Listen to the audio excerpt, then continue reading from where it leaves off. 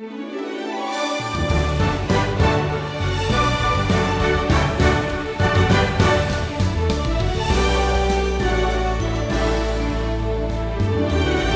the course of your life, there have probably been people who have said things to you that brought encouragement, help, and healing. Sadly, I suspect the opposite is also true. There have probably been people who have used their words as weapons against you. In Romans 3, Paul offers a warning about our words. Far too often, humanity is characterized by deceptive and destructive communication. Stephen called this lesson an examination of the tongue. I don't know about you, but every time I've gone to the doctor to be checked out, the doctor always does the same thing. I guess they all learned this in medical school, that you begin by taking that little wooden popsicle stick, putting it in the patient's mouth until they gag, and command, say, ah, which, of course, makes you gag even more. Well, the truth is, a good physician knows that the mouth is a key window into the physical condition of the body. Well, our Lord happens to be the divine physician, and He is no less thorough. He knows that our tongue, our mouth, our speech, is a window into our heart. In fact, the Bible puts it this way: what comes out of the mouth proceeds from the heart. Matthew chapter 15 and verse 18. Well, in this inspired description of humanity, the Apostle Paul has revealed in verses 10 through 12 who we are. Well, now here in verses 13 and 14, he takes a look at what we say. And let me tell you, what we say is revealing, powerful, convicting. You know, our words can make or break a marriage, a family relationship, a church. It should be no surprise that as Paul describes human sinfulness, he gives us this divine diagnosis. He's going to make 4 statements here about our true condition. Here's the first one. The throat, the mouth, that is, exposes hidden depravity. Now, Paul is actually quoting here from Psalm chapter 5 and verse 9, as Paul writes, "Their throat is an open grave." More literally, this would be translated, the throat is an opened grave. Now, just as the opening of a grave reveals death and decay within it, so the opening of the mouth reveals death and decay that's down there in the human heart.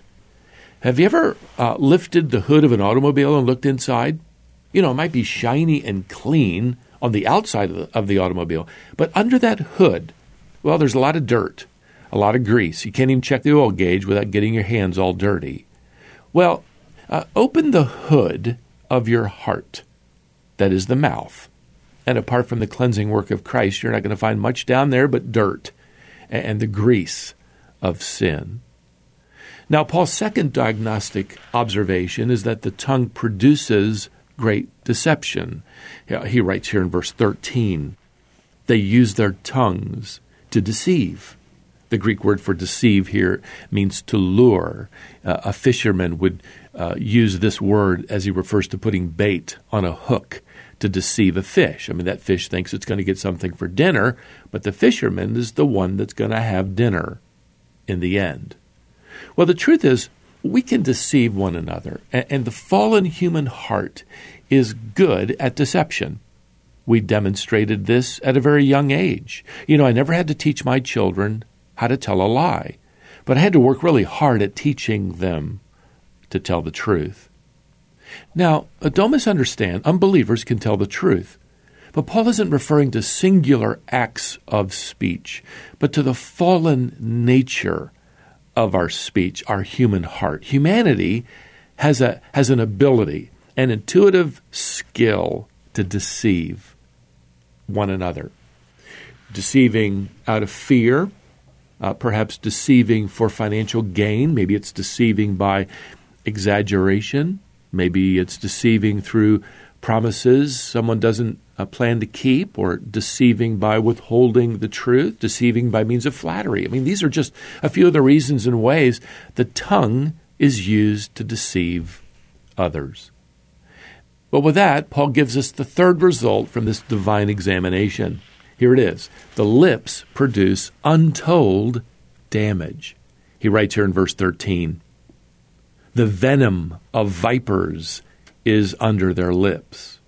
Well, obviously, this isn't very flattering, but Paul is telling us the truth. He's effectively saying that underneath the human tongue is a sack of venom, and we can use our words to strike at each other, to hurt each other, like a snake that injects venom with its fangs. So our words can hurt. Our mouths, beloved, are dangerous weapons. No wonder Solomon wrote in Proverbs chapter 18 and verse 21, death and life are in the power of the tongue. So think about it. Are you building your children up today? Are you injecting encouragement and life into your marriage, your church, your workplace? Or are you tearing it all down, poisoning everything and everyone around you with destructive and discouraging words? That's the power of the tongue. Well, now Paul gives us his fourth and final diagnostic result from this divine examination, and here it is. The mouth reveals internal despair. Paul writes here in verse 14, their mouth is full of curses and bitterness. The Greek word for curses here refers to discrediting. It refers to defaming another person. In the same way mankind curses God, using his name in ways that discredit his holy character. You know, I've never heard anybody curse using the name of Buddha or Allah. It seems like it's got to be the name of God or the name of God's Son, Jesus Christ. Well, there's a favorite expression of profanity. Let me tell you, profanity is the language of a heart that is far from God. Some time ago, I was having lunch with a very wealthy real estate investor and his wife. They'd just begun visiting the church I pastored, and I had the sense that he wanted to impress me and be given some form of prestige, some position of power in the church. Early on during lunch, he let slip a curse word in his conversation. I could tell his wife was mortified. She looked down, blushing. He kept talking as if he'd said nothing wrong, and I just kept eating. A little later on, another curse word slipped out in his conversation. Eventually he said, Pastor, I want to know how I can make a significant contribution in the life of your church. I said, well, what I think you need to do is come to church for a while and grow up in your walk with Christ. Let the Word of God change your heart. Because, you know, while we've talked, you've used profanity. And if you've used it with me, it lets me know you've got some spiritual growing to do first. You know, his wife sat there nodding her head quietly in agreement. Well, we didn't stay for dessert, and I hate to say it, but I never saw him again. Beloved, we are the children of the King. Don't use the language of the gutter. Stay away from vulgar language, off-colored jokes and comments. Ask the Lord to clean up your vocabulary for His glory. See, according to the Apostle Paul's description of fallen humanity in this passage, one of the most distinctive differences between an unbeliever and a believer is their vocabulary. He writes here in verse 14 that the unbeliever's mouth is full of curses and bitterness. The word bitterness refers to hostility and anger and resentment in the human heart. So if there's bitterness in the heart, it's going to come out through the mouth. If there's hatred in the heart, it's going to be expressed through the mouth. If there's resentment in the heart, it's going to spill out through the mouth. Jesus said, again in Matthew chapter 12 and verse 34, out of the abundance of the heart, the mouth speaks. Now, let me tell you, beloved, let me encourage you. Becoming a Christian doesn't automatically erase the problem. We need to constantly examine our hearts for sinful attitudes that, keep slipping out through our conversation. In the book of Colossians, chapter 4 and verse 6, Paul is writing to Christians. Note that, to Christians, when he says, let your speech always be gracious, seasoned with salt. In other words, just as salt enhances the flavor of food, So we ought to enhance the flavor of life. We ought to season our speech with appropriate words. Season our conversations with choice words. It's going to add the flavors of grace and kindness and wisdom to everything you touch in life. Well, what are some of the words that can season your vocabulary with grace and kindness? Well, let me give you a few that you were probably taught in childhood. They're just as important as you grow older. You ought to dust them off and use them again. Words like please, thank you, I appreciate what you did, I'm sorry, I was wrong, I love you, I forgive you. Maybe today you can begin to season your marriage, your parenting, your work environment, your church, your world, by communicating words like those. Let's learn to pray this little prayer I memorized many years ago. It goes like this: "O Lord, fill my mouth with worthwhile stuff, and then nudge me when I've said enough." It's a good prayer, isn't it? And well, I suppose that means that I've said enough for today.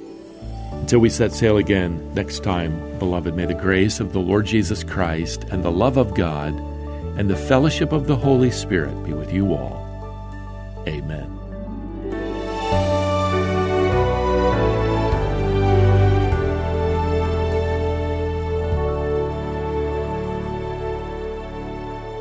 Thanks for listening today.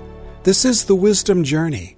Stephen Davey is your teacher, and he's taking you through the entire Bible in this series. We have a lesson for you each weekday, and I hope you'll join us for this entire journey through God's Word. If you have a comment, a question, or would like information about our ministry, you can send us an email if you address it to info@wisdomonline.org. We have a section on our website where Stephen answers Bible questions that have come in from listeners like you. If you're reading the Bible and come across something you'd like clarified, or if you have a question about a matter of theology or the Christian faith, send it to us. Once Stephen has answered it, we'll post it to our website. Once again, our email address is info@wisdomonline.org. You can use that for any communication you have with us. Our phone number is 866-48-BIBLE.